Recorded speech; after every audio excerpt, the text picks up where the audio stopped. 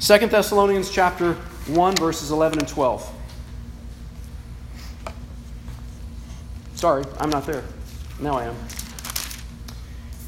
To this end, and Paul is referring to the previous verse, that he wants the saints to be glorified when Jesus comes back in his second coming. To this end, that the saints might be glorified, we always pray for you.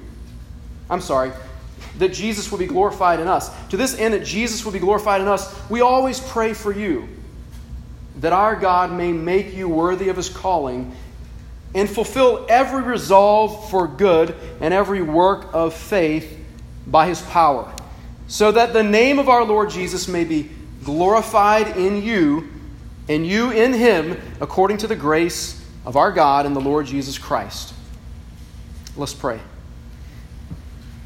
Lord, I just want to make this profound truth our prayer today, that we would, with Paul, always pray for this sort of thing, that to this end, for your glory in us, for you, when you return to be marveled at among your people, that you, God, would make us worthy of our calling, that you would make us worthy of the bar that you've set for us, the path that you have set before us, and that you, God, would fulfill every resolve, every commitment, every decision that we've made for you to do good, and that every work of faith will be fulfilled by your power. Lord, this is something we cannot do. That's why we're asking you in prayer. We're depending on you in prayer to do what we cannot to fulfill your work in us. So that as we work, it would be good work. It would be work not just of necessity or burden, but work of faith and of joy. So that when we do our good work, your name might be glorified in us, and you might be glorified in us, and that we would be changed and sanctified and look more like you, Jesus. And all this will happen because of grace, because of the grace of God and his Son, Jesus Christ. And so, Holy Spirit, we ask that you would empower us now and make us worthy to do what is good, and to do it by faith, and to do it by grace, and to do it for your glory alone. We pray in Jesus' name. Amen. Amen. You may be seated. So we're looking at this idea of image, the image of God, that he's made us in his image to work. And of course, our banner text for these past few weeks has been Genesis chapter 1, verses 26, 27, 28. Genesis chapter 1, verse 27 says, God made man in his own image. In his own likeness he created man, male and female he created them. God is a creator, and he created us in his image, which means he created us to be fruitful. He says, you're blessed because you're alive. I created you, so you're blessed. And to bless you, I'm going to make you fruitful. I'm going to tell you to multiply, and I'm going to tell you to have dominion over the earth. I'm going to make you like a small creator, a little ruler under my authority. You're going to be ruling the earth under my authority. And in Genesis 2:15, he told Adam and Eve, take this garden, the Garden of Eden, and to us, he's given the whole world, and he says, work and keep the garden. And we looked at those two Hebrew words. Work is the word abad, means to serve, to worship, to get underneath God's authority and worship him by our work. And then he says, and I've given you the job to keep or guard the garden, which is the Hebrew word shamar, which means you're an authority over things. I put you in charge. You're responsible. You're stewards. So we're underneath the job as servants, and we're over the work as stewards to be faithful. And so God has told us, just in review from last week's sermon, that work is a gift. It's a blessing. It's a blessing in disguise for many of us, because some of us feel mostly the pain and the burdens of work, and we don't enjoy it all the time. But it is a gift of God. You're blessed to have work. So if you have work, you should be saying, thank you, God, for my work. Thank you for the boss that I have. Thank you for the people I have to serve. Even though it's tough, I thank you because it is a gift. And I didn't always see work as a gift, of course. Growing up as children, we often see work just as a chore, and our parents give us work to do, and they're trying to teach us a good work ethic and that sort of thing. My dad was a hard worker, and he taught me to work hard, and I'm thankful now for the things I dreaded back then, like pulling nails out of wood or changing the oil in the car. I'm grateful that I can do these things myself now, to work hard, to make money, to give generously, to God and other people. He taught me these things, and so now I see it as a blessing. But work isn't just blessed, it's also cursed. Because we looked at last week the ache of the curse upon work that happened when Adam and Eve took matters into their own hands. And they said, like many of us say in our jobs, or people we know, they would say, I don't want anyone telling me what to do. I don't like people over me in authority. And so I want to be my own authority. I want to make my own hours. I want to be self-employed in the ultimate way. And Adam and Eve said, we're not going to do what God told us. We want to be like God in a way He has not allowed us. We're going to cross that boundary and take that fruit of the tree of the knowledge of good and evil. And so they sinned, and the world then became broken and cursed. And God put a curse upon work. Remember, work is not a curse. Work is a blessing, but a curse was put upon work and relationships in Genesis 3. And in Genesis 3, God says, cursed is the ground because of you, Adam. Through painful toil, you will now eat of it all the days of your life. And it will produce thorns and thistles. It's going to be bloody work. By the sweat of your brow, you'll eat of the food until you return to the ground. It's going to be sweaty work. And when you return to the ground from which you were taken in death, there will be tears. There's blood, there's sweat, there's tears because of this curse upon work. I experienced weeds and thorns growing up as my dad told me to do work. Some of my earliest memories are working in the garden, pulling weeds. At one point, we purchased a plot of land that we eventually built a house on out in the country. And we had a large garden. It wasn't like a little small plot, but it was like a garden as big as this room. And one Christmas, my dad told us, kids, hey, we got some presents under the tree for you, so go ahead and open those up and then don't play with them because we're going to actually go out to the garden on Christmas morning and pull weeds out of the onion garden. That's what we're going to do this morning. But don't worry, it won't take too long. You know, we're going to go out of town to see your grandparents. We've got to get those weeds pulled. You think you cry when you chop onions? Try having to pull weeds out of the onion garden on Christmas Day when you're a kid. There were a lot of tears that day.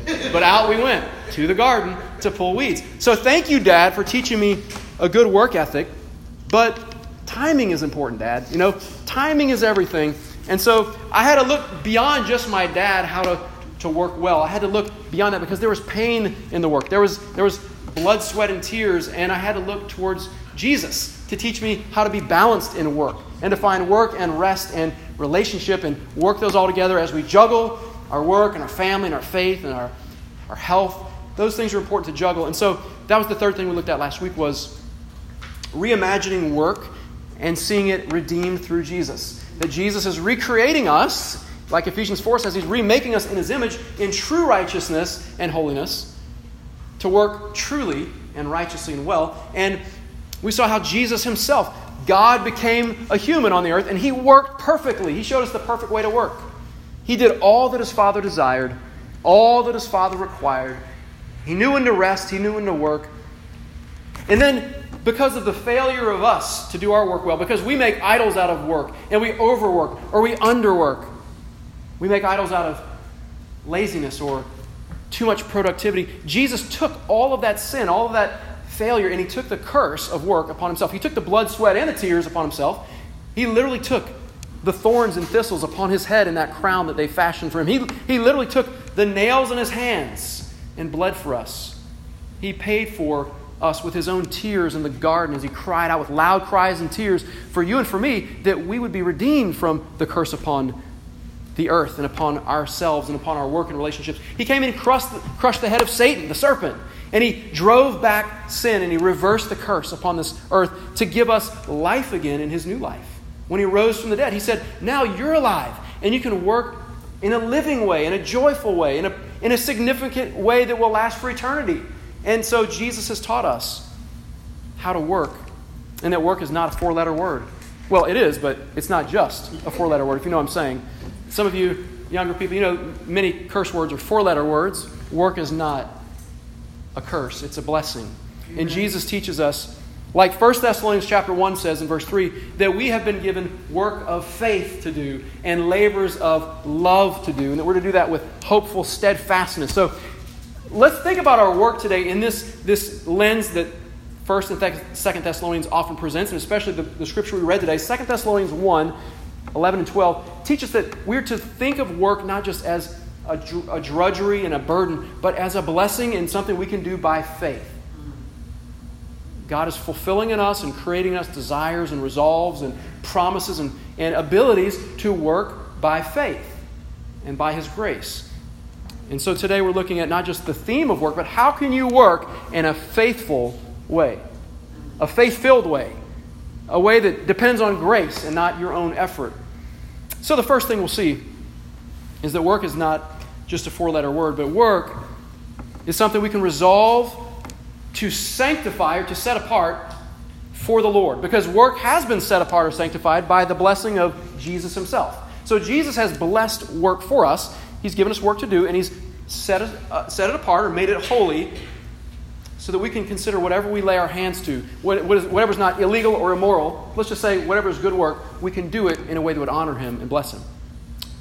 So some of us have been taught in the church, or maybe you just grown to think this on your own somehow, that what is Christian work would be something that pastors do, or evangelists who go out and share the gospel, or missionaries who serve cross-culturally and they travel across the seas to other lands. And we think of the work that's Christian work as something that happens inside the walls of the church building. And then we think of the rest of the work that we do as somehow secular or worldly work, or work that's less than spiritual. And we get this idea that there's Christian work and then there's worldly work. And yet I want to share with you today some thoughts on that Jesus has blessed all work to be sanctified for His glory and for our good. And we can think about the Great Commission, which is that passage at the end of Matthew's Gospel, Matthew chapter 28, where Jesus says, I want you to go out into all the world. As you go to the nations, as you're going out there to the nations, I want you to make disciples. And I want you to teach them everything I've taught you and baptize them into my name and the name of the Trinity, Father, Son, and Holy Spirit. And I'm going to be with you forever. I'm right there with you in that task of preaching the gospel and making disciples. That sounds like a really spiritual job, right? Baptizing, teaching the Bible, making disciples. That's a very spiritual work. And it is, of course. It takes the Holy Spirit's power. Jesus is with us in that work. But that commandment, that great commission, is rooted in and it reflects a great commandment much earlier in history that God gave people in Genesis chapter 1, verse 28, when He says, okay, I'm blessing you too, and I'm sending you to be fruitful as well and to multiply. It's kind of like the Great Commission, but it's basically whatever you lay your hands to. I want you to form this earth and fill it with good things. I want you to shape it and subdue it. God gave us a blessing way before the Great Commission that's called the cultural mandate. We're to go out into all culture, into all the world, and the mandate or the commandment or the commission is, be fruitful in your work and be blessed in your work and do it for my glory, God says. You can't have one without the other. You can't say, well, I'm going to be a spiritual Christian and just preach the gospel and teach the Bible. You probably have to do some work to make some money and live in the world, and God wants you to do that. He blesses that. So whatever you do, Jesus is sanctifying work. And He's also sanctifying it not just by His commandments, but He actually came and gave us His own example for work. He didn't just tell you to work and me to work, but He came in the form of a man. God became human, and He became a carpenter. Jesus, of course, came to seek and save the lost and to give His life as a ransom for many and to build the kingdom of God. But He didn't just come to build the kingdom. He came to build chairs and tables too and make money and earn His living. And so God got splinters in His hands, most likely. He sweat. He had sawdust all over Him when He came home. And His mother said, boy, brush yourself off before you sit down for dinner tonight. Jesus was a worker. He was a manual laborer. He was a blue-collar carpenter before He struck out into His ministry of preaching and teaching and healing. Jesus sanctified work by His own work, by His own example. Think of how other professions in the Bible are sanctified just by how often they're mentioned and used as examples to give us spiritual lessons. God often goes to the worldly work, as we would say, to say, look at how this job is done. I want you to act the same way in your more spiritual-minded work of making disciples and thinking of the Bible and teaching it and those sort of things. Think of the job of being a shepherd. Many shepherds in the Bible. Moses was a great shepherd. For 40 years, Moses was out there with the sheep in the wilderness, learning how to be patient and protective. And then God called him to deliver the people of Israel from Egyptian slavery. And he became, as Psalm 80 says, the shepherd of Israel. The lessons he learned in the fields with the sheep translated into his leadership for what we would think of as a more spiritual job. Think about King David. He was a shepherd. God called him out of the sheepfolds to lead the people as the king, the political leader of Israel. And the lessons he learned led him to write the most famous psalm. And what's the most famous psalm in the world? Psalm, come on, 23, right? Doesn't everybody love Psalm 23? The Lord is my shepherd. Jesus said, I am the good shepherd in the Gospels. I am the good shepherd. I lay down my life for my sheep. I mean, think about shepherding. If we didn't have shepherds, we wouldn't know about the good shepherd, or Moses would have never learned to lead, and neither would have David. This is ordinary work, and it's good work, and God's blessed it. He's sanctified it. And He's pointing to work like that to show you how to be a good Christian. Amen. Think about how the angels came and announced the birth of Jesus to who? Shepherds who were watching their fields by night. I mean, He loved shepherds, right? Yes. Nothing wrong with being a shepherd. It's good work. It's godly work. Sanctified. There's a quote that I have always loved from a missionary. His name is C.T. Studd. I love the quote half because his name is so cool, C.T. Studd. And then I love the quote for what it actually says, which is, only one life will soon be past. Only what's done for Christ will last, right? And we think, well, that means I've got to be a missionary and go overseas, or I've got to be a pastor or an evangelist or something very spiritual, because that's the only thing that will last, right?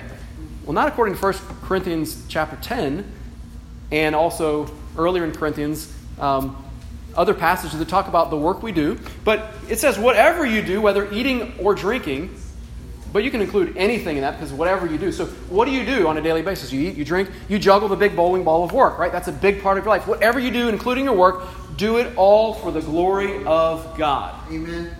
So whatever is done for Christ will last. Well, are you doing your work for Christ? Then it will last.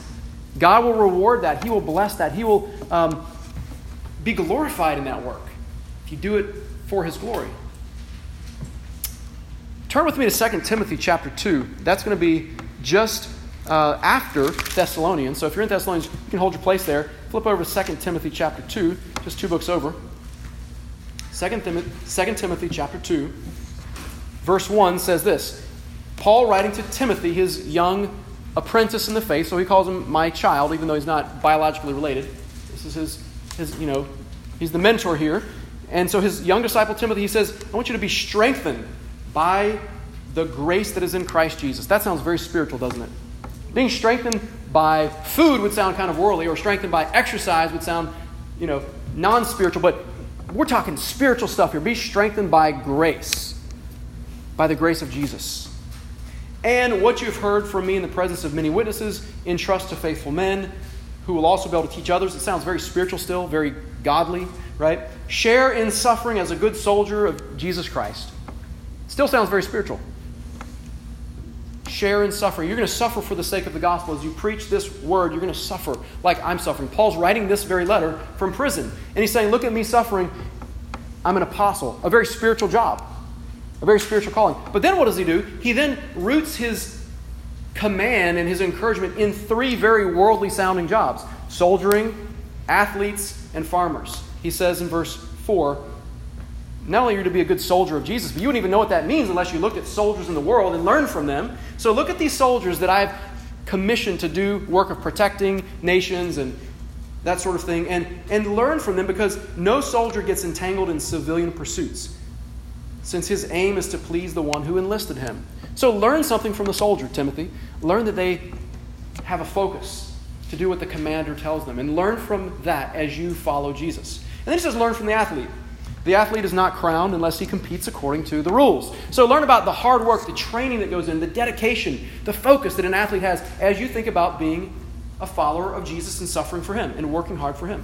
And then learn from the farmer in verse 6, the hardworking farmer who has dirt under his nails and his face is windburned. He's got these calluses all over. Learn from him, because he's the one who gets the first share of the crops. He's the one that planted. He's the one that worked hard. He gets to taste the sweetness of the first fruit. So learn about spiritual things, Timothy, from what we might consider unspiritual things, because God has actually blessed work, whether you're a soldier, an athlete, or a farmer, or anything else. He's blessed it and said, do your job well, do it to my glory, and it will even enlighten and illuminate spiritual things. So I want you to think about your own job for a moment. Probably not many of you are farmers, or soldiers, or athletes. Maybe you are. But you probably have another job that's your main calling. Think about that job. What is it that you do? What is it that you want to do? After your training is done, your education is completed, how does that job reflect the goodness of God? How does that job show the glory of God? How are you going to be glorified in Christ through your work? Because the verse that we read at the beginning today says, Paul's prayer and my prayer for us is that we would be sanctified or glorified in Christ as we do every good work. Every good work of faith. So think about your job. This past week at Table Talk, we spoke about our jobs and how they fulfilled the great cultural mandate of Genesis 1. How is your job fruitful? How is it multiplying the effectiveness of God's will in the world? How is your job showing dominion over the earth? And how are you serving and also stewarding well what God has given you? Think about your job. There's something about your job that can teach Christians something about Jesus and being a good, faithful follower of Jesus. There's something about your job that if you began describing it to us, we would say, wow, that encourages me to be more faithful to God. That gives God glory, and it shows me that God's making you more in His image through your work. That's what the Bible promises, and if we're reflective on that, we will begin to see treasures because God has blessed work and made it good. Amen. Now, the second thing that we're going to see from this text in 2 Thessalonians is that work must be in dependence upon God. We must depend in all of our work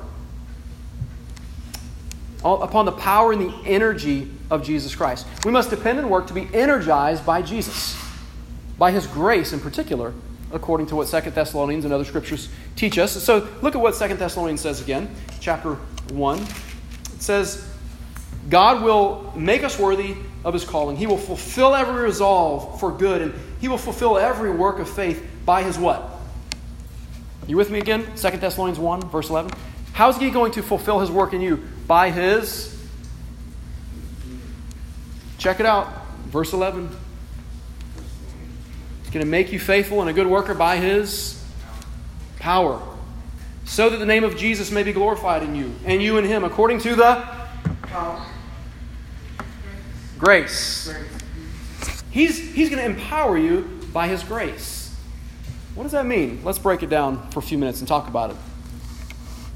Psalm 127 says, unless Yahweh builds the house, its builders labor in vain. Unless the Lord is right there with the watchman who's on the city walls watching the city to protect it, its watchmen wait in vain. He says, you're rising up early with your alarm clock and going to bed super late at night in vain if you're not doing it with the Lord alongside of you.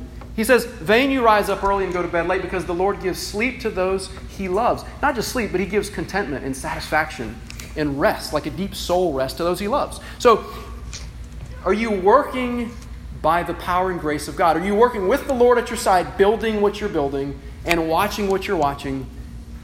That's the beginnings of what it means to work by grace. What about what Paul says in 1 Corinthians 15, verse 10? He says something that sounds very similar to God's going to fulfill His work in you by grace or by His power. He says something very similar to 2 Timothy chapter 1 or chapter 2 that we just read, that you, like a good soldier, will be strengthened by grace. Here's what he says in 1 Corinthians chapter 15, verse 10. But by the grace of God, say it with me, by the grace of God. Say it with me, by the grace of God, I am what I am. Okay, that's identity. I am an apostle, Paul's saying.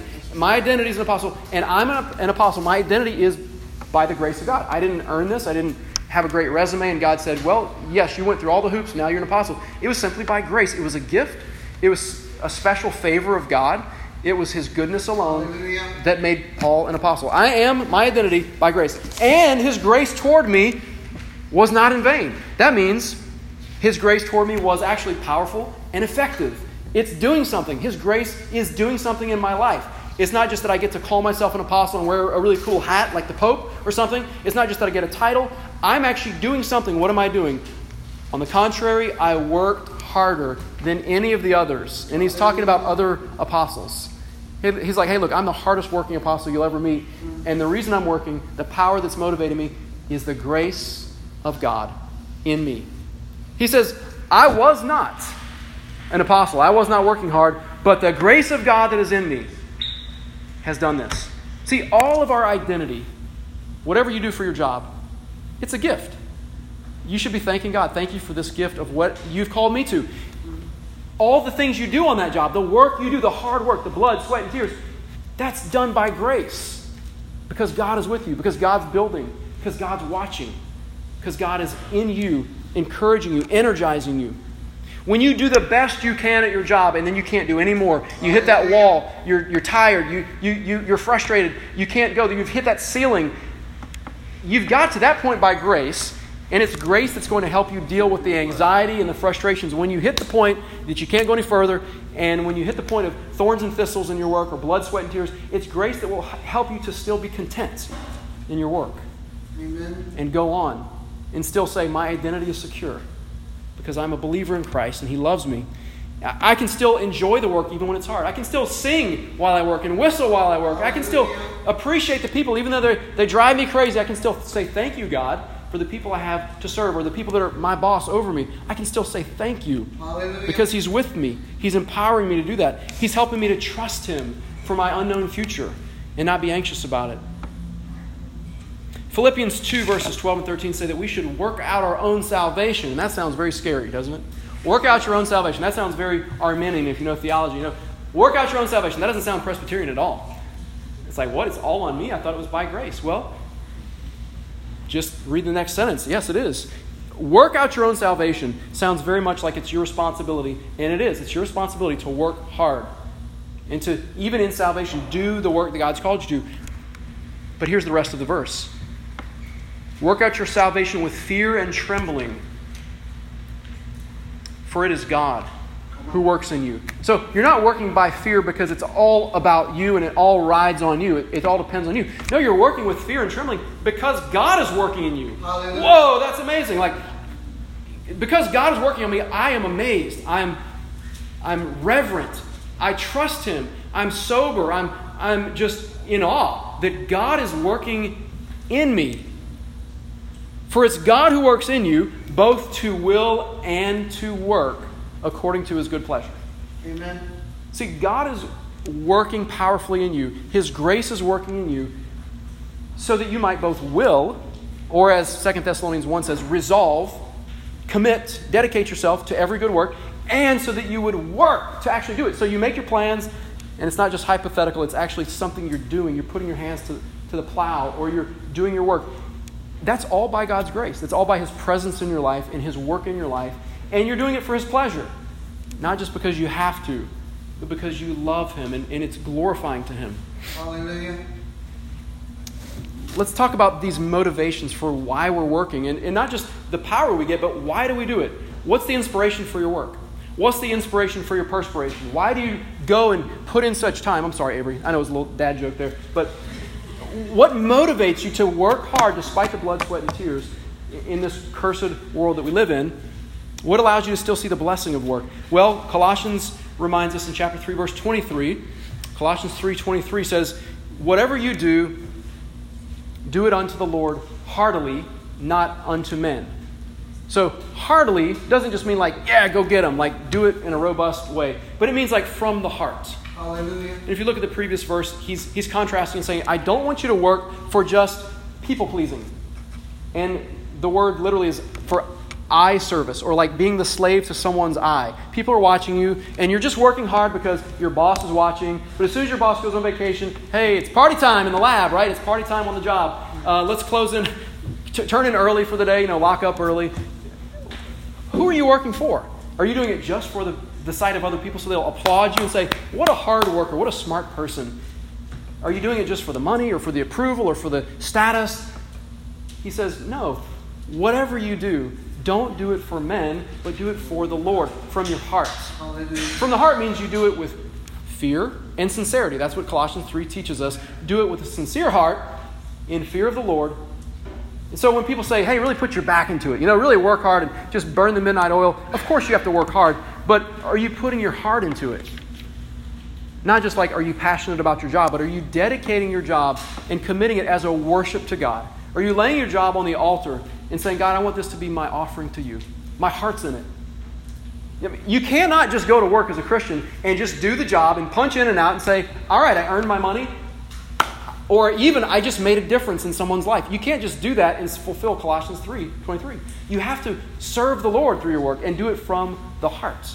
Hallelujah. This is where it gets really hard to be a Christian. Like, how can I really pour my heart into my work? I don't enjoy it. I'm in the wrong job. The wrong people are telling me what to do. It's difficult work. It's not productive. I'm not seeing any results. That's where you need the power in the grace of God. That's where you cannot do this by yourself. And Paul's prayer and my prayer for us is, I'm going to pray this regularly for us. That every resolve we have and every good work we launch out to do will be done by God's power, fulfilled by His grace. Amen.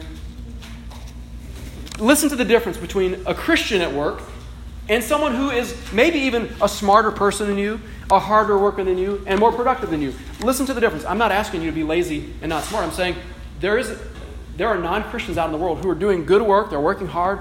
They're producing a lot of good things. But there's a difference what the Bible calls us to do as we work heartily for the Lord and depending on His power and grace. God doesn't say to you, well, you're more important than the non-Christian because you're smarter, or you did better work, or you have a better job that's more meaningful. He doesn't say that. He says, it's by grace that I chose you and called you. It's by grace that I love you. And your identity is first and foremost a child of God. That's why I love you, simply because I love you. It has nothing to do with your work. Now, because I love you, I want you to see your work as a beautiful gift. I want you to see me inviting you. See, I'm calling you. You have a calling. I'm calling you to come and work with me, to partner with me. It's like a father or a mother who says to their child, hey, come to my job today and see what I do. Today is show and tell. Today's, professional day. And you're going to come on a little field trip with mommy or daddy. You're going to watch me work. And I'm going to let you push the buttons. I'm going to let you, pour the chemicals in the test tubes. I'm going to let you, press send on my email. I'm going to let you take that shovel and dig that hole. I'm going to help you. I'm going to put my hands over that with you, and we're going to do it together. That's what God is doing. He's inviting us to work with Him. And He delights to invite us, and He's just simply saying, would you work with pleasure and do it for my glory in whatever you do? Whatever job you do, I like what Dallas Willard says, when you go to work, Jesus is the smartest person at your job. Amen. I mean, He's there. He's everywhere. That's right. Don't we recognize that He's the smartest scientist in the lab? He's the smartest student in the class. He's the smartest person in the store when you're selling your items that you're selling. I mean, Jesus, if He's with you and He's in you and He's empowering you, He's full of the wisdom that He possesses naturally. He's full of the treasures of wisdom and knowledge, according to Colossians. And so you need to tap into that. You need to rejoice in that. You say, hey, I've got Jesus with me in my work today, so I'm going to do it with my heart. I'm going to put my heart into it. I'm going to do it based on His power and grace. The third thing that we're going to look at today, the last thing from 2 Thessalonians chapter 1, is that God is calling us to rest in our work, to find balance between work and rest. And that we must balance all of our work with worshipful rest in Jesus. We must balance our work with a sense of worship while we work and a sense of worship while the rest begins to, when the rest begins and the work ends. Because that's the divine pattern God's given us in creation. Didn't He give us a divine formula? He says there's a 7-day work week, or a 7-day week, but it's not just a 7-day week. It's actually a 6+1 week. It's the 6 days you work and 1 day you rest. It's the 6 days you do diligent, hard, efficient work. Go at it with all your heart. And then I really want you to put a hard stop to it, and I want you to take a break. I want you to have a Sabbath, which just simply means stop, cease, rest, and worship me. I really want you to have 6+1 in your week, not just 7 after 7 after 7. There's a divine pattern. God Himself taught us in creation. 6 days I created, and 1 day I rested. Now, Jesus came into the same thing. He came into the body of a man. He worked hard for 6 days, and then He took a Sabbath, and He blessed the Sabbath. Now, sometimes there are things that theologians would call the works of necessity or mercy. Sometimes you have to work on that Sabbath day. Sometimes, like Jesus said, your ox might fall into the ditch, or let's say your car goes into the ditch, and let's say that someone's trapped behind the steering wheel, and you say, but it's Sunday, I can't work today, so I'm going to come back tomorrow Monday, and we'll really work hard and get you out of there, okay? No, you have a work of necessity and mercy that you have to get that person some help. Or maybe you're a health professional and you have to go to the hospital and work on Sundays or whatnot. I would encourage you, if at all possible, not to work on Sundays and to try to plan your work and ask your boss for a day off. But you got to take a day off. That's the main thing. And it's ideal and it's God's will, generally speaking, that you take a day off where you can worship Him and be with His people. And do that collectively as we do as a church. And have you ever asked, well, why did Jesus rest? He didn't need to. I mean, He was God. Sure, He was in the human form, and of course He got tired and hungry and all that. So maybe I understand why Jesus rested. But why did God, the Father, the Creator, rest after 6 days? Did He do it simply to show us a pattern so that we would follow? I think maybe it's deeper than that. I think maybe the idea that God rested on the seventh day was, in fact, because He was finding contentment and delight and satisfaction for His own soul, you could say. And I think that's what rest really means at the deepest level. Is it's not just inactivity, like, okay, stop working and go to sleep now. Or just sit there still and don't do anything. I think it really means a deep soul rest, a deep soul satisfaction. God worked and He said, man, that is so good. The sixth day He created man and woman. He said, no, it's very good. I'm just going to sit back and just enjoy it. I'm just going to enjoy it and delight in my creation. And I want you to be able to do the same thing. I want you to stop working and just sit back and say, what a good God. Hallelujah. Work is a gift and rest is a gift. What a good God to give me both of those, to give me that pattern of 6 plus 1. God also tells us in the Ten Commandments, He says, look at my creative pattern of 6 days of work and 1 day of rest. But then He also tells us in the Ten Commandments when He says, take a Sabbath day, keep it holy, honor the Sabbath day, work 6 and rest 1. He says, I want you to think back to the Egyptian liberation, the Exodus event, because that's also a pattern for you to follow. He says, remember you were slaves to Pharaoh the king, who worked you like dogs. He worked you to the bone. He says, more work, harder work, don't stop. He says, I don't care if you're running on fumes. I don't care if you're scrapping and scraping. You're just slaves. Get back to work, slaves. He says, remember those days? For 400 years, you served that Pharaoh. And remember what I did? I liberated you. I gave you freedom. I told him, let my people go so that they may worship me. Hallelujah. I want them to have a break. I want them to enjoy me. And I want to call them into the promised land where they will work. Okay, they're going to be farmers, and they're going to be soldiers, and they're going to be builders, and they're going to be mothers and fathers. And, yes, they will work, but they're going to do it in a new way, not as slaves, but as children, as redeemed children. So think back to those days. Look at your identity. It's by grace. I liberated you by grace so that you could work by grace and by power. I've given you rest. And when you work and rest, you're saying something to Pharaoh. You're saying, nanny, nanny, boo, boo. Look, we get to rest, Pharaoh, because we're not just slaves anymore. We're children of God. When you work hard and then rest well, it's like resistance against the system. It's like resistance against Pharaoh, the king. It's like resistance against the world who's telling you, keep working harder and harder. You're just a slave to your job. That little voice inside of you that just keeps driving you onwards to work, work, work. When you say, no, I'm going to actually obey God and rest, you're making a statement. You're protesting the way things are, and you're telling the world the way things should be. And you're telling yourself that God is wiser than us. And that resting is really a matter of faith and trust. And we're recognizing, okay, God, I get it. If I stop working, the world will keep spinning. Everything will not fall apart. And on Monday morning, I can pick up where I left off. And you're still God, and I'm not. Okay, I get it, God, that I can put in all that time, and even if I keep working 7 days a week, I'm still never going to be fully satisfied unless I trust you. Hallelujah. And delight in you and work by grace through faith. So think about the things that tell you in this life to keep working harder and harder. Is it your parents? Is it your boss or the people you respect and want to impress? Is it just your own sense of wanting to accomplish something? Is it the technology you have in your hands, the screens you have, which say you can always work. You can take your work on the train. You can take your work to the bed with you. You can take your work to the bathroom if you want. Just keep working all the time, wherever you are, however you want to. Just work, work, work. It's getting crazy, isn't it? Mm-hmm. We have to just say, enough is enough. I'm going to work hard 6 days and rest 1, and I will be blessed because of it. Yes. When I first married my wife, well, actually, reverse. Before I married my wife, I was in grad school, like some of you are. I was in seminary, and I was working 4 jobs. Of course, they were all part-time jobs, but 4 jobs while I was in seminary. And I worked 7 days a week. I felt like I had to. How else could I get it done? And then Shannon came along, and she said, I'm going to give you a marriage ultimatum. You guys know what an ultimatum is? It means you do this or else. You do this or hit the road, Jack. She said, if you want this, then you have to do this. And she said, what you have to do is take a day off. You have to keep the Sabbath. You have to have a Lord's Day, a day of rest and worship where you don't work.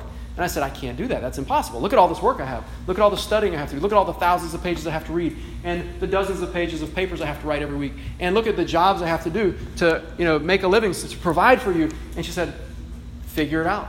You know my wife. No nonsense. Figure it out.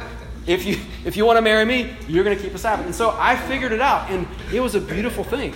It was a beautiful thing. I said, okay, I'm going to have to learn to work more efficiently. This is before we even had kids, so kids come along, you have to even work more efficiently. And as more responsibilities grow, you have to figure this out. And we can, by God's help, learn to work 6 days a week. And on that 7th day, it became like an oasis in the desert. Hallelujah. For a thirsty, parched man. I was so tired. I was so burned out.